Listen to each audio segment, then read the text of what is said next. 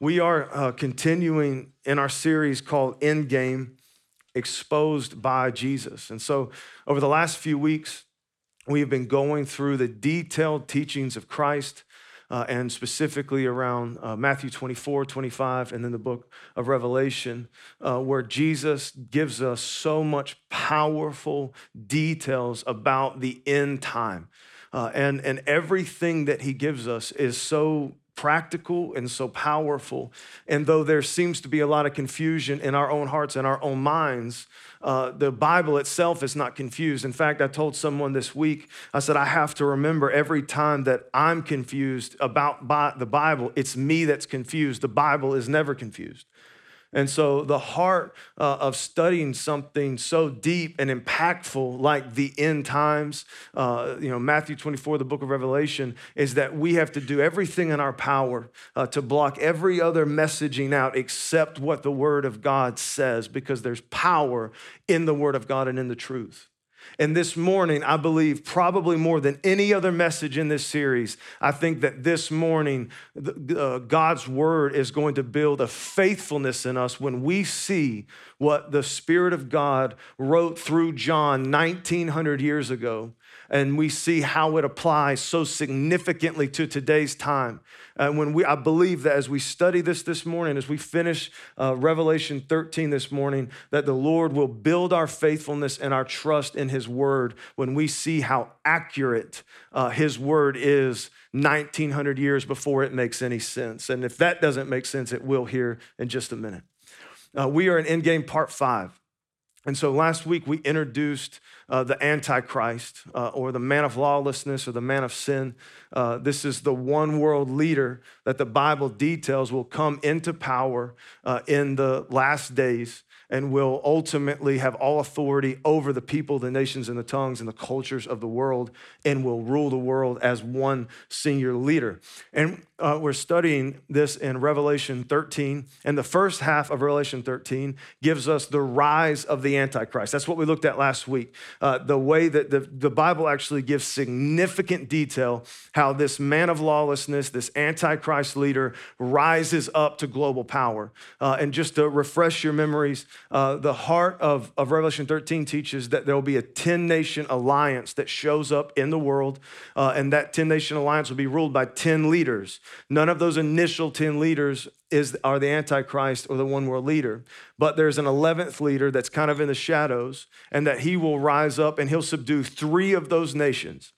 And so you'll have a 10-nation coalition with 7 leaders, one of them ruling 3 nations, and that one leader ruling the 3 nations is the Antichrist, Revelation tells us.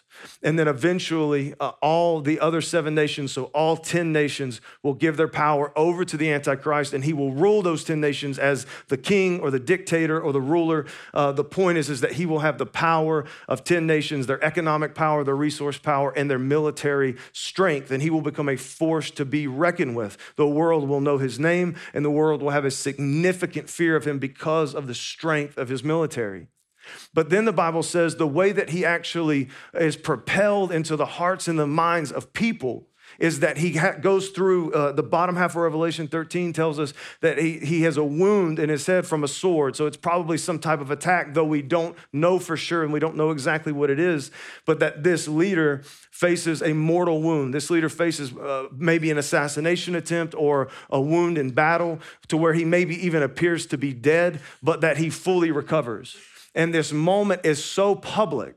The wound that he receives and his recovery is so public that the whole world changes their perspective of this man, changes their perspective of this leader, and now they stand in awe of him. So they don't only fear him because of his military might and his leadership power and his political power over the world, but they look at him almost as divine. And as this leader goes through this recovery and this healing, he is pointing the entire time of his rise. He's pointing and giving credit of his power and of his recovery and his healing to his God, whom the Bible tells us is Satan. Whether he goes by that name or not, we don't know, but the world is so taken back and so in awe of the recovery and the healing and the might and the power of this leader that they actually begin to worship whoever he says is God. And then through this season, he's actually propelled up to world leader. He's given all authority over the world. And this is the rise of the Antichrist. And that's what the first half of Revelation 13 teaches. And we looked last week at Revelation 17 as they give a detailed explanation of this, and some chapters in Daniel as it gives another perspective of this. And I believe that we walked away last week hopefully fully understanding the political route that the Antichrist will take as he becomes supreme leader over the world. Now, what is I believe even more powerful than that is the second half of Revelation 13, which we're going to get into today. The second half of Revelation 13 actually introduces a new leader, a different person. It's called the second beast. Traditionally, this new leader is called the false prophet. Kind of in the modern traditional name that we've given this second beast is the false prophet. And the reason that we've given this second beast the name of the false prophet is because he operates very similarly to how a prophet of God operates. A prophet of God, specifically in the Old Testament, would do great miracles and great acts, and he would speak for God, and he would do everything in his power to drive the nation of Israel and the people of this world to God and to worship the one true God of the Bible. This man in the back half of Revelation 13, in a very similar way, uses his power, his influence to point the people of the world to the first beast or to the Antichrist. And that is the sole purpose of this false prophet is to cause the world to worship the Antichrist. And so I want us to look into this because there is significant power in this. And if you're new to the church, and I don't mean Pursuit, if you're new to the Church of Jesus Christ, and you're not familiar with Revelation, I want to make sure that everybody's on the same page. Revelation's kind of out there a little bit if you're not aware of what's happening. The Bible teaches us that John on the Sabbath day, he was caught up in the Spirit, meaning that he began to have a very spiritual, deep spiritual experience with God. He was opened up to this spiritual world, and the Bible teaches us, and I believe this beyond the shadow of a doubt. I think many of us have felt the presence of God at different times in our life. We know that the Holy Spirit is inside of us. There is a spiritual world that is just as real as the physical world that we can see. And every now and then in Scripture, when God's wanting to do something powerful, he'll open that up for his people to be able to teach and guide us. And that's what's happening to John in the book of Revelation. And he's seeing these visions, but every vision that he sees, God is giving a literal explanation, a very detailed explanation of what's happening. So even though there's some weirdness to it, there is no confusion, and everything fits perfectly in practical reality. And I think last week proved that, and I think this week will prove that point even more so. And so let's get into Revelation 13, starting with verse 11. And this is the vision that he sees. Then I saw another beast rising out of the earth. This beast had two horns like a lamb, but spoke like a dragon. And this beast exercised all the authority of the first beast and caused the earth and those who dwell in it to worship the first beast whose mortal wound had been healed. So I want to read that one more time to make sure that we understand that this second leader, this second beast or the false prophet, he's exercising all the authority of the first beast. And the first beast had all of his authority and his power given to him by Satan. So this is this second leader that's standing up. He is operating under the authority and the power ultimately of Satan. He is a demon influenced, demon possessed leader who is working with the power of Satan to do the things that he's about to do. But the primary role of this false prophet is to cause the whole world to worship the Antichrist. It goes on to say in Revelation 13:13, and this is, I want us to really read this and take this in. I want us to really, for those of us at home, I really want us to see the weight of this and so that we can understand what we can expect in the future. Because though we see what is about to happen in the life of the second beast or the false prophet is going to happen during the days of the tribulation, the Bible also says that prior to that time, there will be many others that will come like this leader to be able to do these great things. And this will open up our heart and our mind to the direction things will go in our lives. The second beast performed great signs to cause even fire from heaven to come down to earth in the presence of the people. Because of the signs it was given to perform on behalf of the first beast, it deceived those who dwell on the earth, telling them to make an image to the beast that had been wounded by the sword and yet had lived. So I want us to really understand the weight of what the Bible's teaching us. It says that when this leader shows up, that this leader is going to have genuine, significant, satanic power to do great signs. And the height of his power and the most powerful of his signs is that he will be able to call fire down from heaven to mimic that of Elijah in the Old Testament when he prayed and God sent fire down from heaven to consume the altar. God did this to prove to the people of Israel that the God of Israel, Elijah's God, was the God, and all the other false prophets of Baal were not God, and it eventually turned the heart of the people back towards God. That what we see here is that that's why we call him the false prophet, because he is going to do similar things.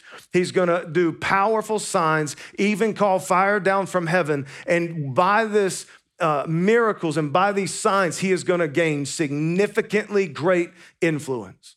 This is the one thing you've got to know. The first thing I want you to know about the Antichrist false prophet, the false prophet that rises up, the second beast, is that he will gain significant influence over the world by these great miracles and this great power. This will be a world leader. They will see him. They will know him. They will recognize him. That people will stand in awe of him because of his great power. He will be able to do many different signs and many different things. And this is the part where I really want you to understand the weight of Scripture. Because though Satan is nothing compared to God, Satan is not all-knowing. He is not all-powerful. He does not know. He can't tell what you're thinking. He doesn't know. He can't be in more than one place at once. I think we've highly over-elevated the power of Satan and who he really is. He is nothing compared to God. But the reality of it is that Satan and demons do have real power. If you've ever read through the Old Testament and you remember when Moses was called by God to go to Pharaoh, and he said to give Pharaoh a sign. He said, take your staff, throw it down, I'll turn it into a snake. Moses did that. And then Pharaoh's magicians and wise men came and they did the same thing. Where did they get that power from? Satan. But just like the reality of Scripture, Moses' staff ate both the snakes of the other staff to prove that although Satan is powerful, our God is extremely great and more powerful than any Satan and any demon in hell. But the thing that we have to understand is that Satan is real, demons are real, evil is real, and there is a power there. And when the restrainer leaves, Thessalonians teaches that there is a restrainer currently. Ultimately, no matter what God is using, ultimately it's God that's restraining the evil one and restraining the Antichrist and restraining this type of power from coming into the earth. When that restrainer leaves, they will be able to use their power. And this is the greatest of that use. The second beast, the false prophet, will do great miracles and will gain great influence over the people with these great powers, and the world will look to him for answers. And his ultimate point is to use this influence to point people to the Antichrist and to worship the Antichrist. But he does something very specific. It says that he uses his great influence to deceive the world. This is important. This is something that we have to really just understand, that what is presented to people is a deception. Because in a minute, it tells you exactly what he's doing. It's going to get the world to create an image of the Antichrist. All right, to be able to create an image of the Antichrist, to worship the Antichrist. But it's a deception, meaning that what he's propelling, what he's putting out there it's not the truth. It's a deception. It's not real. That when they create this image of the Antichrist, because they see this false prophet do this great power, they've seen the Antichrist recover, or maybe even almost look like he's raised from the dead, and he's got this great military power, and he's saying that he's been sent by this God, and the world begins to worship this God. This second beast shows up on the scene, calls fire down from heaven, and then he gets the world to create an image. But he uses deception. So what they think they're doing by creating the image isn't really what's going to happen. The world is deceived and tricked into creating this image of the Antichrist, which is a significant thing, and you'll understand why here in just a minute. And so the false prophet, when he shows up on the scene, I want to try to make this as real for us as I possibly can. He shows up onto the scene. The Antichrist himself's already in great power. He's already ruling the 10 nations. He's starting, the world is in awe of him because of his great recovery. Now this second leader, he's on the scenes. He's doing this great miracle, these great powers, and he's getting the world to create an image of the Antichrist. So he's saying, I want you to create an image or an idol that you can worship and pray to and connect with every day, and to show your adoration and your submission to the Antichrist and the one world leader. And people listen to him because of the great power and the miracles that he shows. And so the whole world creates this image. Individual people create this image to be able to place in their homes or to have with them every day. And it's an image of the Antichrist. It's a picture of the Antichrist that they will worship and that they will pray to. That's the heart of what the second beast, the false prophet, gets the world to do. So I want to make sure, I don't care if I repeat myself, I want to make sure that we're all on the same page, because this is so important, and the next few scriptures are so powerful, and we have to make sure we're on the same page. So homie shows up, calls fire down from heaven, okay? Everybody is like, that's pretty cool. Right? I mean, if you were still here, hopefully you're saved and you're already gone. But if you're still here, you see somebody call fire down from heaven. He's already connected to the guy who's basically already running the world to an extent. You already have massive respect. And then they start to say, this man is of a divine nature. He's otherworldly. He's beyond human. And this guy's pointing to this other God. And there's all this evidence that there's something powerful going on with this leader. And then this leader says, listen, what I want you to do is I want you to connect with us. I want you to be a part of this. This is the one true God. That's the deception. This is the creator of the universe. He'll probably call that out in some way. And that he says, now listen, the way that we want you to do this is we want you to create an image in your life that's in your life. It's on your wall at your home, or it's something that'll be put in the kitchen or in your living room or in a prayer room, and that you'll connect with this image somehow. And this is what we want you to do. And the whole world does this. The whole world to be a part of this new religion, almost to be a part of this great leader that they stand in awe of and they fear, and he can call fire down from heaven. They all create an image and they put it in their homes and they put it in their day-to-day lives. And then something significant happens. And this is to me, this is what becomes one of the most powerful scriptures in the Bible. From 15 on, there's significant power. It says that the second beast, the false prophet, was permitted to give breath to the image of the first beast, so that the image could speak and cause all who refuse to worship it to be killed. So I want you to think about it just for a second. Now, I want to be very clear here. This was written over 1,900 years ago. It's written over 1,900 years ago. For 1,900 years, this scripture doesn't make any sense to anyone who has ever read it. For 1,900 years, this scripture, it can't even be imagined as to how this would take place.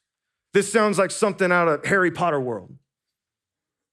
Because all they think, when you think of an image being created for 1,900 years, all you have is the best you had was a painting where you sat still for like 17 hours and they painted you or they sculpted you.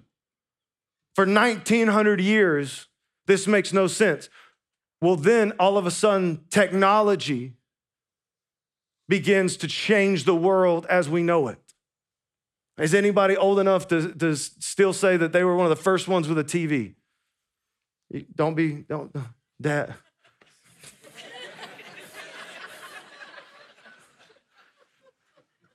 I know my mama is at home watching TV. I'm watching this right now, and she's raising her hand.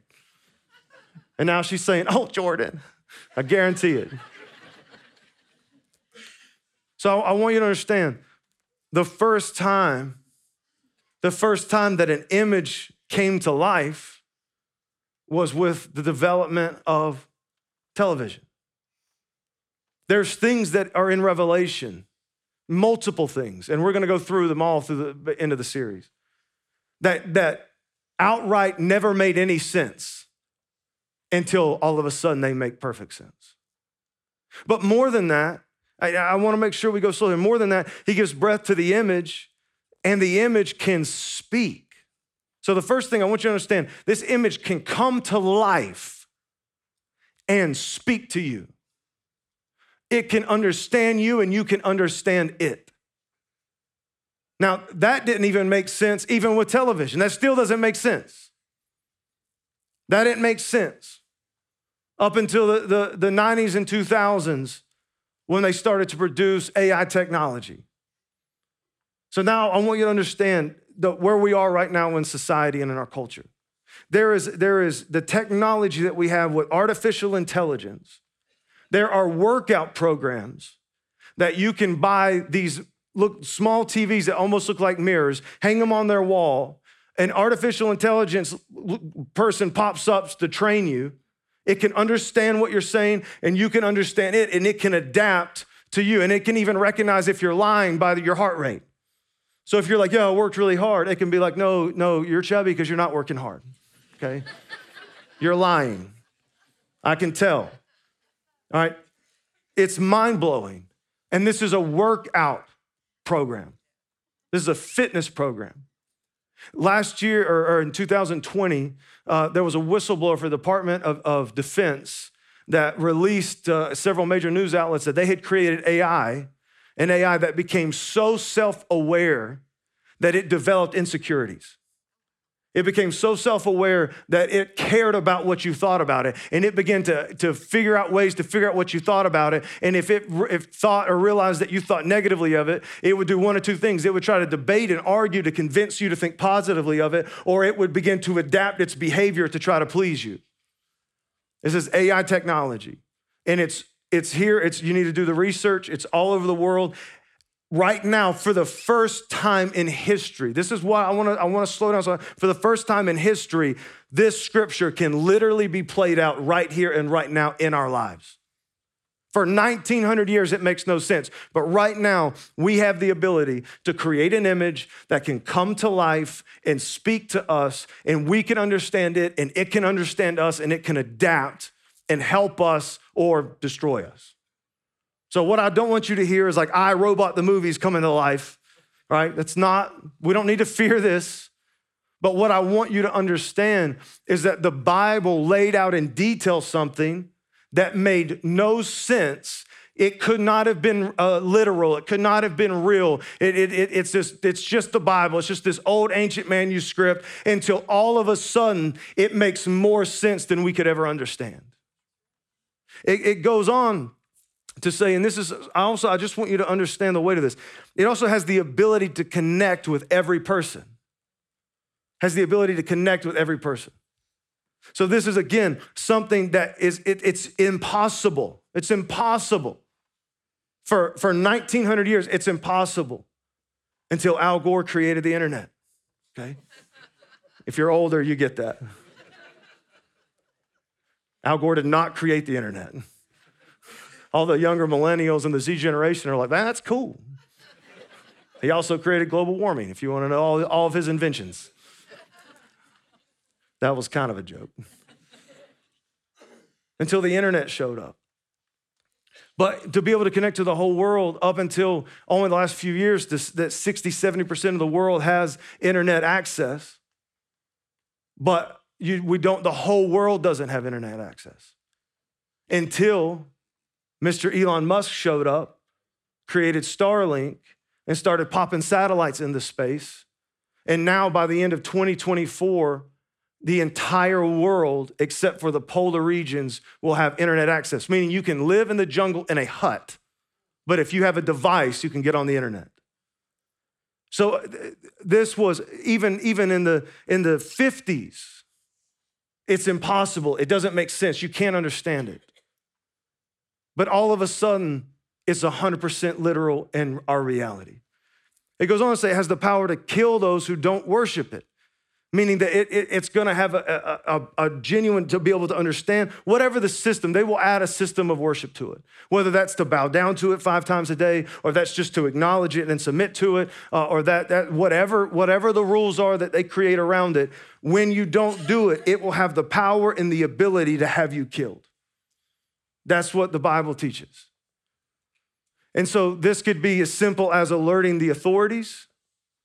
This would be, and I don't want to get too dramatic. I don't want to guess too much, but they right now we already have what they call kill chips that militaries use to be able to make sure that people don't get, if they get caught, that they avoid torture and being whatever. They have kill chips that they can press it and it releases toxins into your blood and you die. There's things like that that's already at play in our life, or it could just be as simple as cutting you out of the economic system that we're about to talk about in just a second. So the thing that I really want you to hear is that when we start feeling, and I'm just being honest, when we start feeling like the governments want to control the people, it's because the governments want to control the people. When the direction that things are going, that we feel it, and you feel it, unless you live under a rock, when it feels like the government's becoming more and more control and want more and more control over your life, it's because the governments want more and more control over your life. And this is ultimately the direction things will go over the next generations, maybe, or 5 years. We don't know the time frame. But the thing that I really want you to hang on to is that this literally 100% made no sense for 1900 years. Until all of a sudden, every word can be literally true right here in this moment.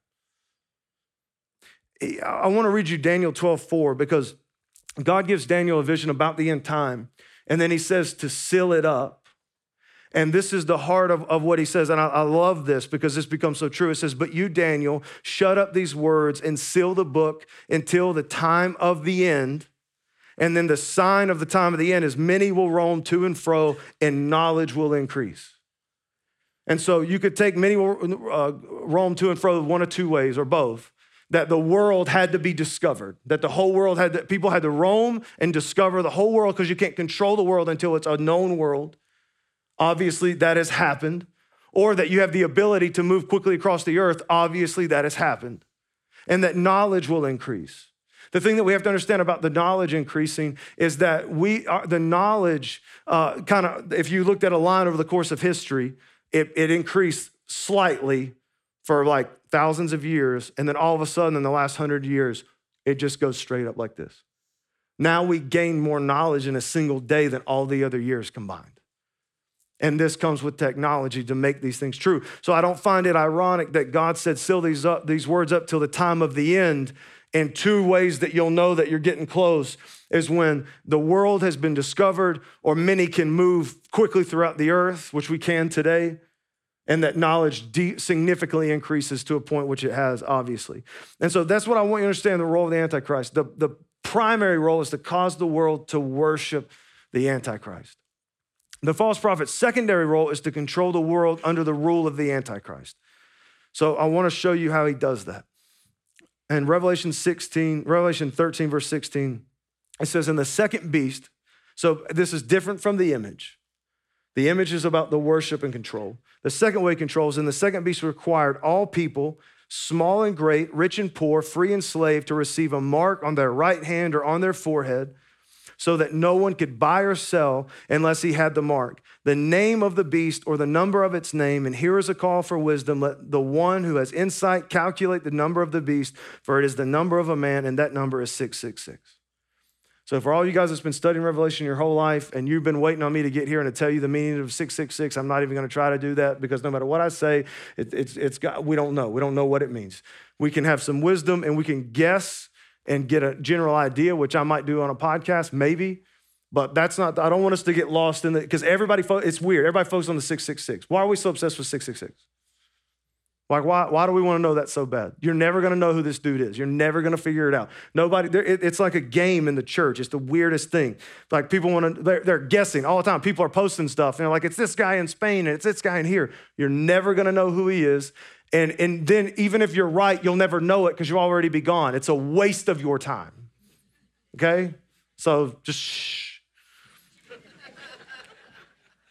But what I want you to see though, is that the greatest way that the false prophet is going to control the world and the Antichrist is through a global economic system. Okay, this is going to be the significant way at which he controls the world. Now, I want to go through these 4 points really fast, and I want to show you the technology that has to exist in order for this to be real. First, the false prophet's global economic system will be the only way to buy or sell anything. So that the heart of it, it's a closed market. The only way you'll be able to buy or sell anything is if you take the mark of the beast or you join this, submit to the Antichrist as God and worship him. That's the only way you'll be able to buy or sell anything. It's the only way it'll be accessed. Specifically, point 2, the only way it'll be accessed is by those bearing the mark. And so what this means is that there's going to be a mark given on your right hand or on your forehead. This could be as ancient as a barcode, or it could be as new age as a chip in your hand. But I want you to understand this morning, I stopped at the gas station. I got out of my car. I walked up. I grabbed an extra strength 5-hour energy, and I put it up, and I grabbed the card in my hand, and all I did was I didn't stick it in. I didn't swipe it. I just ran it over it because of the new tap technology. And there's a chip in that card. You just scan it over it. It picks it up, and you're gone. And then I chugged it right in front of the girl, and I threw it away. And she said, "Have a good day." And I said, "You too."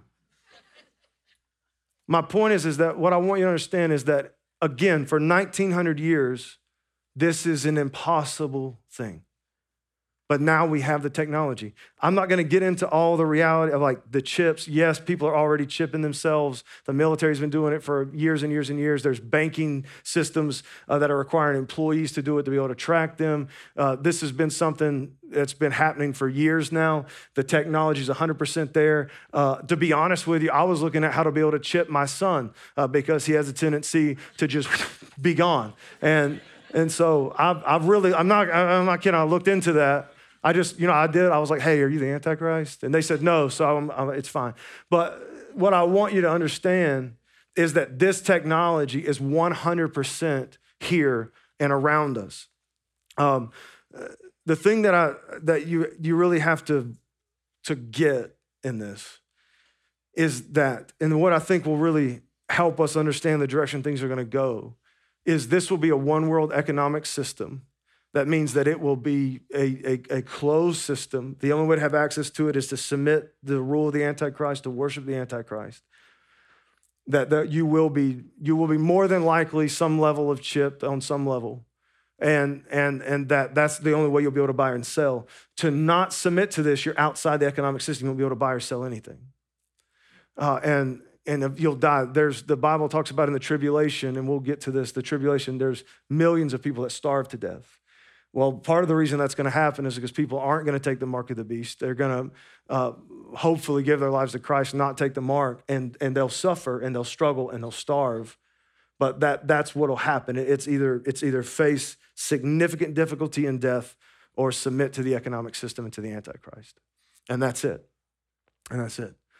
But the technology here, eventually, and you're already hearing this significant amount, like, I want you to understand how easy this will be to create a one world currency where we all submit to it. And I know everybody, especially us Americans, we're just so American.